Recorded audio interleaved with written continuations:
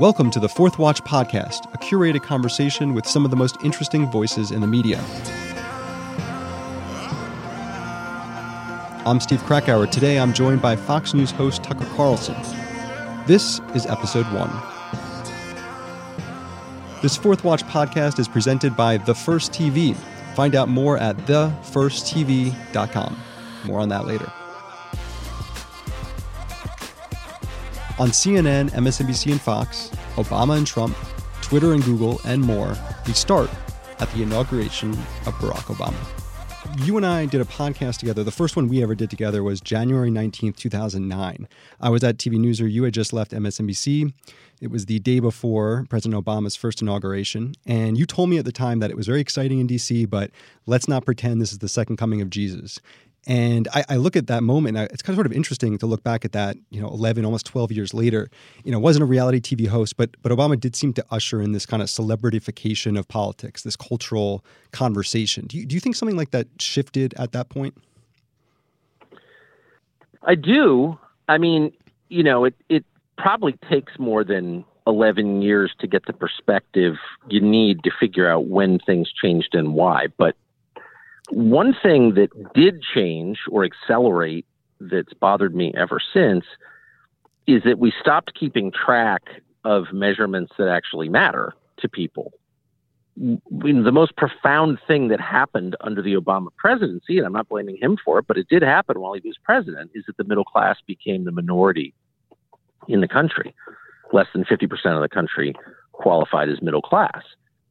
And, that hadn't happened ever in modern American history. It completely changed the nature of the country. It made the era of monopoly dominance we're living through possible. It was, I would say, a watershed. It made Trump possible. It got Trump elected.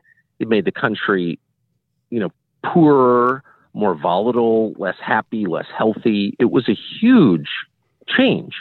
And I don't remember anyone even noting it when it happened or when it became clear when the labor statistics came out that it had happened. It just kind of went unnoticed because we had this, eloquent, handsome, historic president. And, that's a big difference. Like in the end, you ought to judge people by what they do. Right. By their deeds rather than their words. And I say that as someone who uses words for a living. And I love words. They're my currency, but they're not the best measure. The best measure is whether or not you improve something while you have control over it. And Obama did not improve the country when he had control over it. And again, Donald Trump got elected in his wake, so it's kind of demonstrable. But we stopped taking into account facts and started focusing purely on ephemeral things like, can the guy speak clearly, or is he, speaking in a way that calms me down or that enrages me or whatever. But, less relevant criteria became more important. So that's one massive change that I didn't foresee. Yeah. Well, I don't think it certainly wasn't related. I think they were sort of parallel paths, but you look at where the media landscape was in 2009 to now, social media, Twitter, Facebook as a way to connect with a media organization rather than like college friends. All of that is really in the last 10 or 11 years. How do you think social media has played into this, way of making politics into sports and the way that the media and has it affected our cultural discourse? Well, the media just collapsed as a business model in that time. I mean, it's all I've ever done. For my 29th year. This week actually is 29 years in this business. Congrats. And I started in magazines, which I don't think even exist. I started at a quarterly magazine. Those definitely don't exist. So yeah, I mean, the change has been bewildering, but the changes, and we forget this, mirror larger changes in the economy. Basically, you have a smaller number of people controlling an ever-growing number of institutions. You have the concentration of wealth and power. And that's a problem. It's always a problem. This was a great country because it was a much more egalitarian country than it is now. You didn't have a hard and fast caste system like you do now. There was much more social mobility. We called it the American dream, but I mean, it's familiar to any country. The idea that you can, rise or fall based on what you do, your talents, your merits, your effort.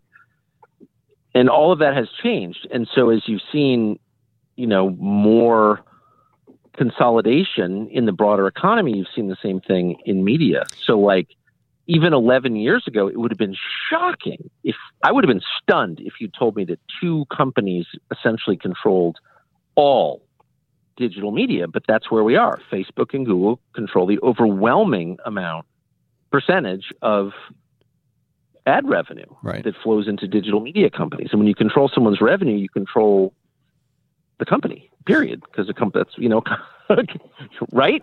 If I've got my hands around your throat, I control you. And so Facebook and Google control the American media with very few exceptions. One exception is Fox News, which is a publicly held company, but it was started by a family and it's run by them still. And so we have a measure of independence that most media companies don't. And I'm grateful every day for that we can say what we think is true, but most people can't because they're dependent on Google and Facebook. That fact right there accounts for a lot of the change that we've seen. Right. And we don't even take it into account because we never talk about economics ever, which ought to tell you something. Is Twitter a media company or a platform?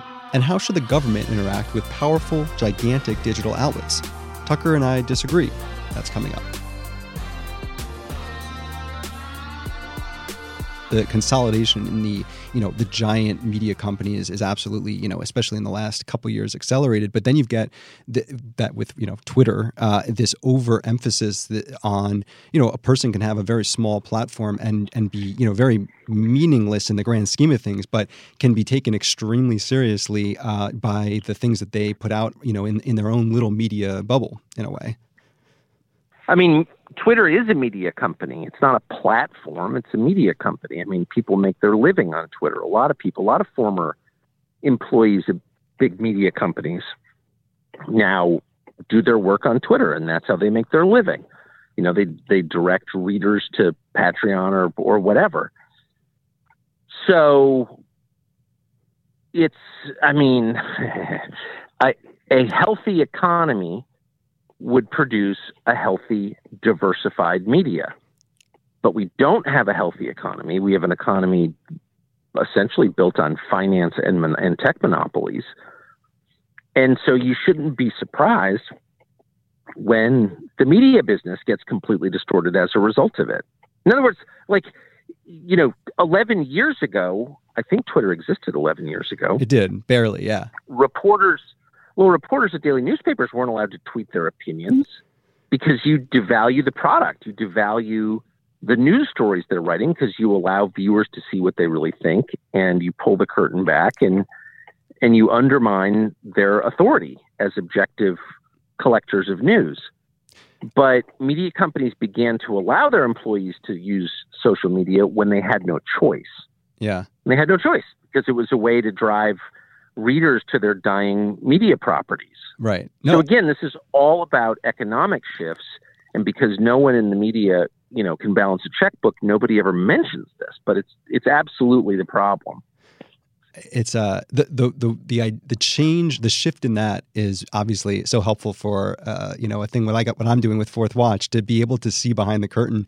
I don't know if the media companies know exactly how disastrous it is to have their employees airing their immediate thoughts on Twitter all day long, and then try to then go write an article or do a segment on TV. It's kind of it's fascinating that there's not more of a pullback just from the private media companies to put a little lid on that. Well, it depends what you want. I mean, if your goal is to produce a product as objectively as you can and convince your viewers or readers that you're doing that, then obviously social media are a disaster for you because they prove that you're not doing it, that these people aren't objective at all, that they're partisans, which most of them are.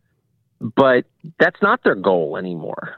That's really no one's goal. I mean, I don't think anybody's trying to deliver straight down the middle objective news because you can't make any money doing that. You can't run a business doing that. And the nonprofits in the news world are every bit as ideological as the Washington Post. So we've really, that it turns out that the era that we grew up in, or I grew up in as a 51-year-old, was an anomaly. I mean, it was just a brief respite from the normal state of affairs, which is a totally partisan media used as a weapon by the political parties in order to gain political power. I mean, that's kind of what the media have been for, most of the history of media. And for this short post-war period, that wasn't true. And we pretended like that was normal. It wasn't normal. And in fact, a lot of our post-war institutions weren't normal, like liberal democracy, which is clearly going away. That's not the natural state of man. Yeah. That was like this really cool thing we had for a while until we didn't. Yeah, well, going back to the tech platforms, because I think this is probably one of the areas that you and I disagree with the most, is a question of like, what do we do about it, right? Google, Facebook, these are San Francisco-based platforms or companies that we know will come from a preconceived bias against the right. But they're private companies. I mean, I know how you feel about the government. Why do you think government regulation is more the answer here? Well, I wouldn't say government regulation. I would use the term government force, with the military if necessary, to break up and destroy the companies simply because democracy is incompatible with them. You can't have a functioning democracy if you have a private, heavily foreign-controlled controlled company like Google that's more powerful than your government. It just doesn't work. I mean, you can hope that it works. You can say that it should work. It's like one of my daughters was telling me the other day, well, I'm upset because it's very hard to have platonic friendships with boys, when you're 21. And I said, I know it's upsetting, but I don't know that we can change it. That's just kind of human nature. That's reality. And that's kind of the way, you know what I mean? Like I love the libertarian idea, but the truth is, if you have a company that's not accountable to voters, that controls all human information in English, it makes it impossible for anybody to believe that the democracy is on the level because it's just too easy to subvert. So, in other words, for the same reason that you're not allowed to mint your own currency and compete with the US dollar, you're not allowed. It's a federal crime. They'll put you in jail for it. People have gone to jail for it. You shouldn't be allowed to have a company that's more powerful than the government because you can't have a country like that. It doesn't work. I mean, someone needs to be in charge. And effectively, Google's going to be in charge. Well, okay, what does that mean? That means that the sovereign wealth funds of, lots of countries that hate us have more power over the U.S. government than American voters do. Oh, well, that doesn't work. So, I mean, in the short term, I would just say Google exists, Facebook exists, Twitter exists in their present forms only because they got a special carve out in a 1996 law called the Communications Decency Act, which allowed them immunity from lawsuits on the premise that they were platforms, neutral platforms, not content providers, not news organizations. And without that, they would be like Fox News. We can't say certain things because we'll get sued, and we are sued all the time. It's interesting, yeah, unfairly, but whatever. That's a huge issue for us and for every news organization. It's not an issue for them because the U.S. Congress has exempted them, but they've broken their part of the deal. They're not neutral arbiters. They're not platforms. They're making editorial decisions day in and day out. They happen to be partisan decisions that I disagree with, but even if I agreed with them, I would make the same case, which is like, what? Why do you get that? Why do you get that special law that allows you to become a billionaire and I don't? Like, it's just unfair. It's wrong. And we should revoke it immediately. Tucker Carlson on diversity in the media, how everyone sounds the same, and the personal brand building that's happening on Substack and others. That's coming up. The Fourth Watch podcast is presented by The First TV. The First is a new network for free speech and big ideas, featuring Bill O'Reilly, Dana Lash, Buck Sexton, and more. It's a forum for new thought, new approaches, and an enlightening voice for a new America that embraces the founding principles and ideals that form the greatest country on the planet. The First is free. No subscriptions, no credit cards, no trials, no censorship. You can watch The First TV on Pluto TV, Distro TV, Apple TV, The First TV app, and more. Go to thefirsttv.com. That's thefirsttv.com to learn more. And now, back to Tucker Carlson. Well, let me ask you, going back to your first kind of foray into new media, maybe. This was another podcast we did together. Actually, I was at Mediaite. You were at the Daily Caller in July of 2010. And this was right around that time you purchased KeithOlbermann.com. And you seemed like you were having a lot of fun at the time. I totally forgot about that. This was about 10 years ago. What stands out to you from those early years of the Daily Caller? Well, my favorite was getting an email over KeithOlbermann.com from Colby Hall at Mediaite saying what a huge fan he was of Keith Olbermann. Then I wrote back some, ridiculous email in Keith Olbermann's voice, or what I imagined it was. And Colby was completely convinced he was talking to Keith Olbermann. He was so excited. It's hilarious. But what I remember working really hard, as you do in a startup. And I remember watching a lot of my assumptions crumble in the face of evidence, which often happens to me. And I remember thinking the media business is changing really fast, and I don't really understand what's going on, because even in my early 40s, I was too old to understand it. I was burdened by too many pre-existing assumptions just from having grown up in it. My dad was in the media, so I just spent my whole life in it. And, things just changed really, really fast. And even now, looking backward, I don't fully understand all the changes, just like the big picture stuff I just explained. But it was super fun. I loved it. I did it with my college roommate. My best friend, Neil Patel, is just a wonderful guy, and he runs it still. But I think that whole business is, it's not at all what it was advertised to be when we started. We really thought at the time that there would be hundreds and hundreds, so 340 million people in the country. It can sustain a lot of different news outlets. And we thought there would be hundreds of daily callers, not just from the right, but from the middle or the Trotskyite left, or that we have a whole diversity of views. And then you wake up one morning and you realize everybody is the Daily Beast. Everybody is repeating the same kind of banal, stupid, ruling class talking points, that they learned at Dalton in 1995 and were confirmed at Penn. And you know what I mean? Just literally the dumbest possible take on everything, which is how I would summarize the Daily Beast. But that's everybody. That's the Washington Post. It's the New York Times. It's even I read some of the fringy stuff like Jacobin, because I think maybe someone will say something interesting, and challenge my beliefs and inform me. But increasingly, I read a piece in Jacobin the other day saying, maybe monopolies aren't bad. Maybe Google's a good thing. Maybe mom and pops are the problem. And it's like, really? You're a corporate shill now too? Everybody sounds the same. I watched Bernie Sanders get up the other day, and someone's like, oh, by the way, Kamala Harris is like a tool of Wall Street. Is that a problem for you? And he's like, I can't answer that question under orders from the DNC. And you're like, oh my gosh. Yeah. What's happening is the opposite of what they say there is happening. Like they never stop talking about diversity. Well, it's one of the very few people in America who actually likes diversity. I'll tell you, it doesn't exist anymore. What we're looking at is relentless gray sameness. Everybody has exactly the same view. Dissent, break with orthodoxy, no longer allowed. Well, these are the enemies of diversity, and they've got a lot of balls to use that word, I must say. They really do. It really takes a lot of chutzpah to lecture me about diversity as you try to force me off the air for saying something different from what you're saying.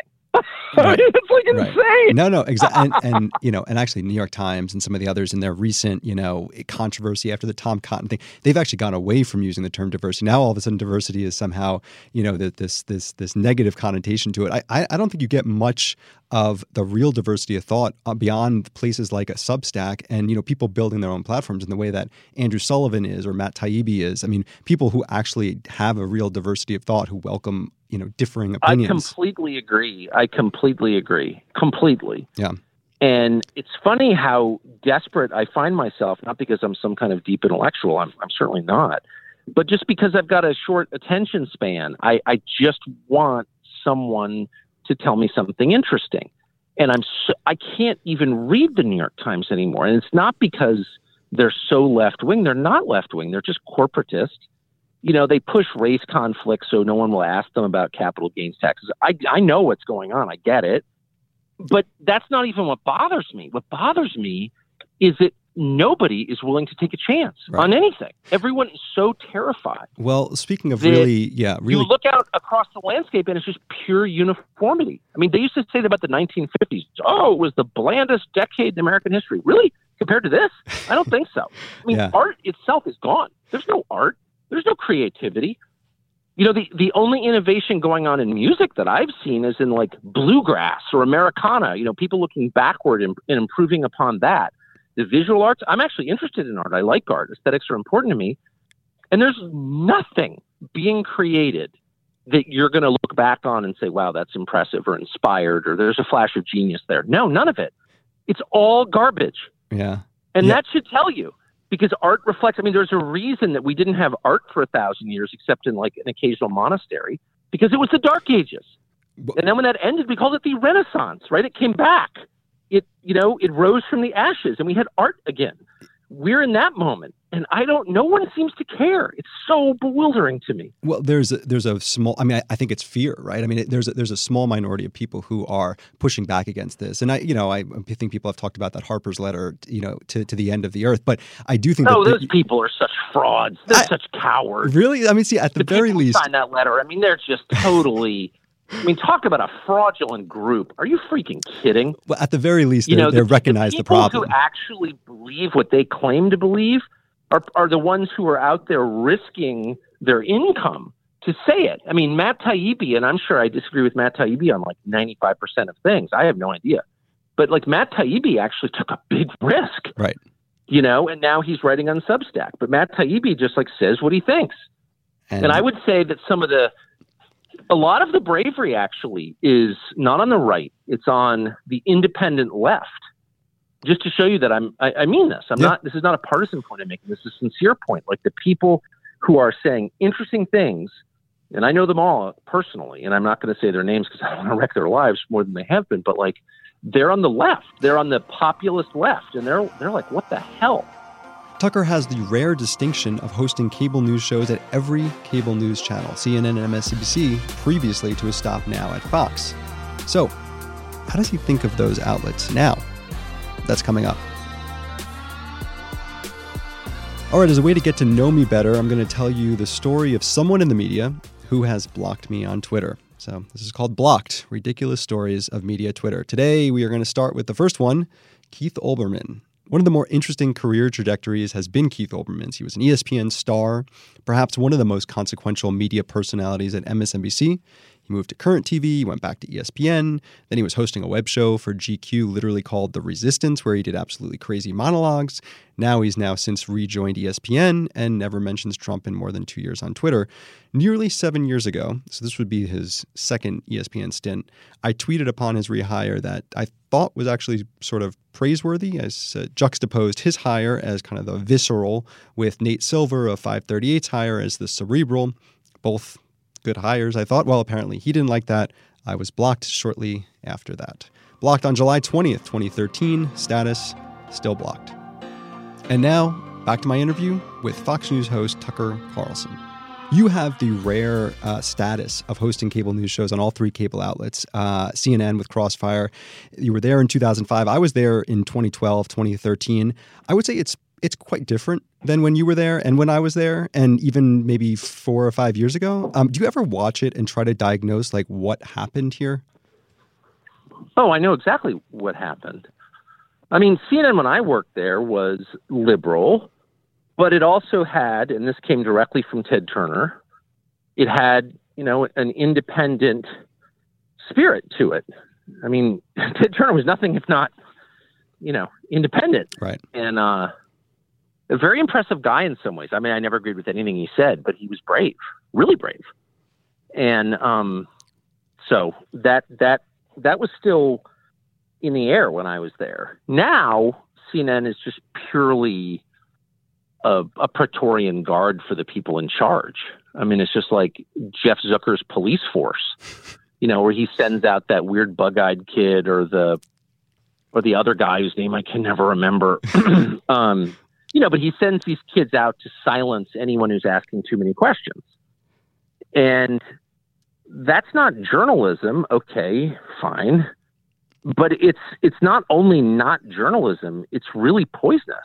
It actually makes my head spin to see a news organization used as a tool of censorship. But that's exactly what CNN is. And it's, what do they censor? Well, anything that, threatens the people in charge. Yeah. Jeff Zucker's friends. It's really poisonous. Do you think it's a business decision, or do you think it's like a true believer? Even in obviously this sort of existential fight that they believe they're in, with the current administration. I mean, do you think there's something, that they go back and say, okay, we know that there's a self-awareness to it, or do you think it is sort of true believers there?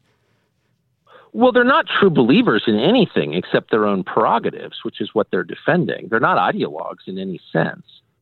I mean, Tulsi Gabbard is a sincere leftist, and they wouldn't put her on their air. Yeah. They hated Tulsi Gabbard. She was a threat to their deal. So yeah, they're not in any sense true believers.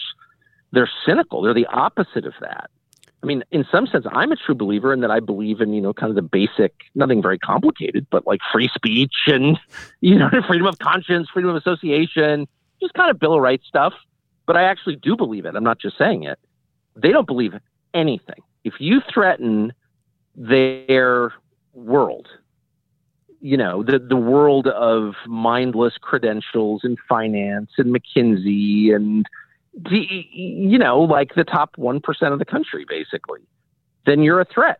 So anyone who speaks in an unauthorized way, who says things that might cast light on the illegitimate scam that they're running on America, they shut you down. Like, why do they hate Alex Jones so much? I'm not endorsing Alex Jones, but Alex Jones is an entertainer. He's very talented, funny as hell. They hated Alex Jones because Alex Jones made fun of them. I mean, that's why they hated Roger Stone. Roger Stone didn't really do anything. Roger Stone is mostly a prankster, but he mocked them to their faces, and they hated him for that. They hate me for that, as you may have noticed. But yes. I mean, they celebrated Roger Stone's physical destruction. I mean, they coordinated with the FBI to film his arrest, this like ridiculous spectacle that Trump allowed his Justice Department. He never did anything about it. He never even pardoned Stone. He just commuted his sentence. The whole thing it showed you who has the power, I guess. But I believe CNN said they didn't actually coordinate it, but yes. Let me ask you. Well, CNN got tipped off by DOJ that the arrest was coming. And so they showed up right before it took place. But anyway, the point is they are acting on behalf of America's power centers.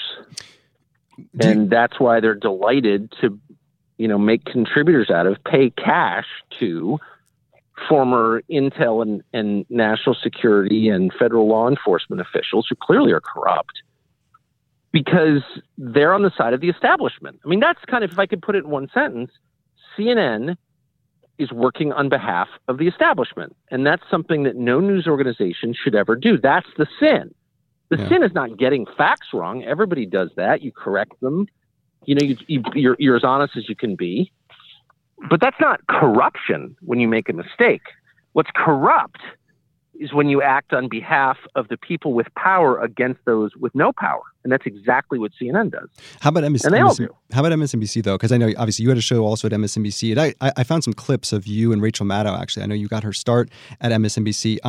What do you think of where they are, and how do you contrast that maybe with CNN in the landscape? I mean, they are a little bit more explicit. It's a little bit different. I mean, look, I worked, as you just said, at both of those places. So my personal experience colors my view. I should just say that, obviously.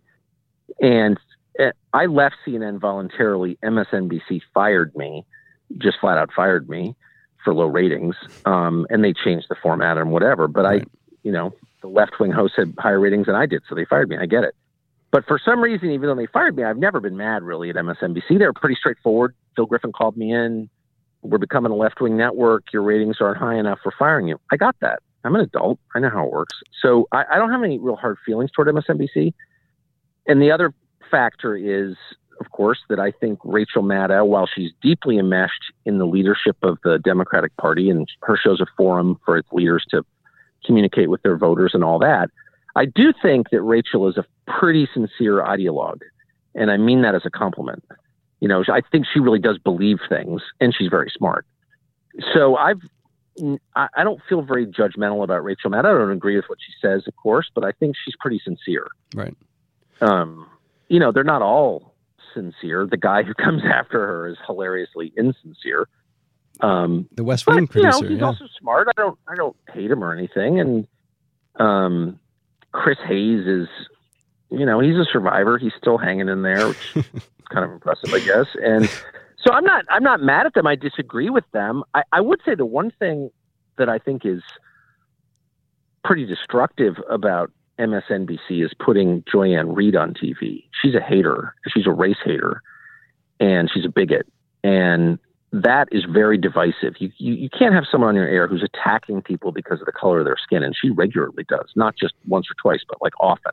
She also had that blog that seemed to have... the blog, whatever, and she lied about it, and she's not a very good liar. But I try not to be too judgmental. I understand you write things you're embarrassed of later. I've certainly done that. You get caught, you tell an awkward lie, then you're stuck with the lie. Like, who hasn't done that? I've done that. Right. Not at that magnitude. I've never, gotten the FBI involved in my lie or something. But I understand how that happened. I think it's wrong. Most people would have been fired for it. She wasn't. I get it. But that's not really what I object to. What I object to is she is a race hater. She's attacking people because of their race on TV, and she's doing it every week. And I just think that's terrible for the country. Still to come, how does Tucker Carlson self-identify politically? In the Fourth Watch lightning round, 6 questions in 60 seconds on Tucker's mentor, who he likes in the media that may surprise you, a media prediction for the next year, and more. That's coming up. Now for a segment from Fourth Watch called How Did This Get Published? It sounded like the Trump administration was taking another shot at the White House press corps during a recent trip by VP Mike Pence. When Vice President Mike Pence traveled to an event in Florida on Wednesday, he was not accompanied on his plane by a member of the White House press corps, as is typically the case, began a New York Times story by Annie Carney. No, Carney wrote, in a space normally reserved for a White House reporter was the Vice President of Communications at the Heritage Foundation, a conservative think tank that has helped the Trump administration fill jobs throughout the government and influence policy decision. Well, that sounds bad. Let's keep reading. The administration has long elevated niche outlets that cover it more favorably, while the president has systematically cast doubt on mainstream news organizations by referring to them as, quote, fake news and the enemy of the people. If you're still reading, you've now made it approximately halfway through the New York Times' story on this matter. But as you reach the bottom of the article, you get some new information. The White House Correspondents Association put out a call for reporters earlier in the week seeking a volunteer to cover Mr. Pence's day trip to Florida as part of the pool. When the organization was unable to fill the slot, Mr. Pence's office chose the print pooler instead, according to someone familiar with the process, Carney writes. So the VP would have liked to have a reporter cover the story, but they all declined. And why did they decline? Well, as Carney writes, filling seats to cover Mr. Pence, who does not make news by design, is often a tougher sell. Right. So Mike Pence won't say any fun, off-the-cuff comment they can tweet out and build a brand like if they were covering a Trump trip, so we'll just pass. But the framing is that this decision is part of the administration's plan to systematically cast doubt on mainstream news organizations. Instead, it's coverage like this which casts the doubt. New York Times, how did this get published? Now we return to conversation with Tucker Carlson. Before we get to the last minute, real quick, what would you say are like your political pronouns, if I asked you that? How would you describe yourself? I mean, in an interview, you've called yourself liberal. I don't know if it's populist. Where would you sort of fall in describing yourself politically? Oh, if I'm being honest, most of the time I wouldn't even describe. I don't even think I'm very political. I mean, I never talk to politicians ever. The things that I care about most, and ask anyone who knows me, are my family, my dogs, and nature. I mean, I try to spend a lot of time outside. I really care about that a lot. And I've got 4 children and a wife I've been married to for 29 years, and I have a happy family, and I really care about that first. So my politics grow out of that. Yeah. Anything that's a threat to the happiness of my family, I'm opposed to. I think most people are that way. If you're trying to make the country crappier and more crowded, anything that's a threat to unspoiled nature, I'm definitely opposed to. So the idea that, we're going to put 1 billion people in America, as Matt Yglesias or whatever that kid's called, the kid's a moron. Things like that get me going because that's first of all, it's destructive. Right. Like, this would be a worse country, and I've got all these children and I care about them, and I don't want it to be a worse country. So all my politics grow out of that. I've got all kinds of different views on all kinds of different topics. Sometimes they change. Often they change. All right, Tucker. Because the evidence changes. Let me ask you, we got 1 minute, 6 questions in 1 minute here. Speed round. Where were you born? San Francisco, California. You're the 8 p.m. host on Fox News. What is one benefit and one cost of that role? Benefit is I get to say what I want. Cost is I can't go anywhere. Who's someone who's been a mentor for you? My dad. Who's one person you really like professionally or personally that may surprise people? That may surprise people? Oh, gosh. James Carville. Who's one person in the media you think is really interesting or talented that isn't getting enough attention? Probably Angela Nagel and Matt Taibbi. 1 year from today, what's one prediction for the media? For the media? Yeah. There will be far fewer media outlets than there are now. Tucker, thanks so much for doing this. Really appreciate it. That was super fun. Thank you, Steve. I appreciate it.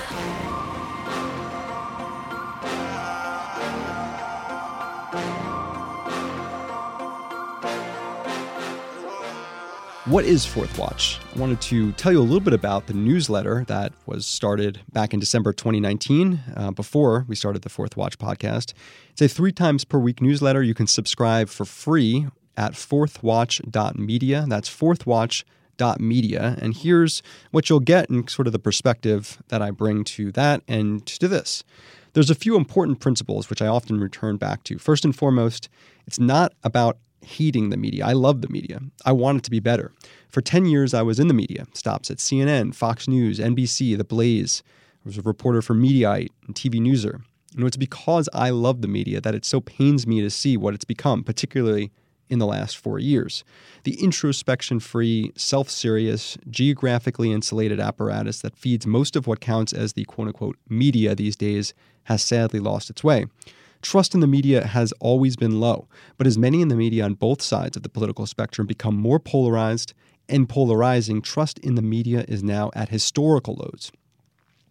The Fourth Watch is about the media by someone who was in the media, but is now very much outside the media. And ideally, it's for people both in the media and people far outside the media too, that don't even necessarily think the media is something they're particularly interested in. There are 4 key pillars of Fourth Watch: intellectual honesty, intellectual consistency, intellectual curiosity, and intellectual discomfort. Honesty and consistency, independence from either political party, independence from any established belief, and curiosity and discomfort, a never-ending desire to be challenged, to interrogate our own beliefs. Disagreement, strongly welcomed. That's the point of this podcast. That's the point of the newsletter. Check it out at fourthwatch.media.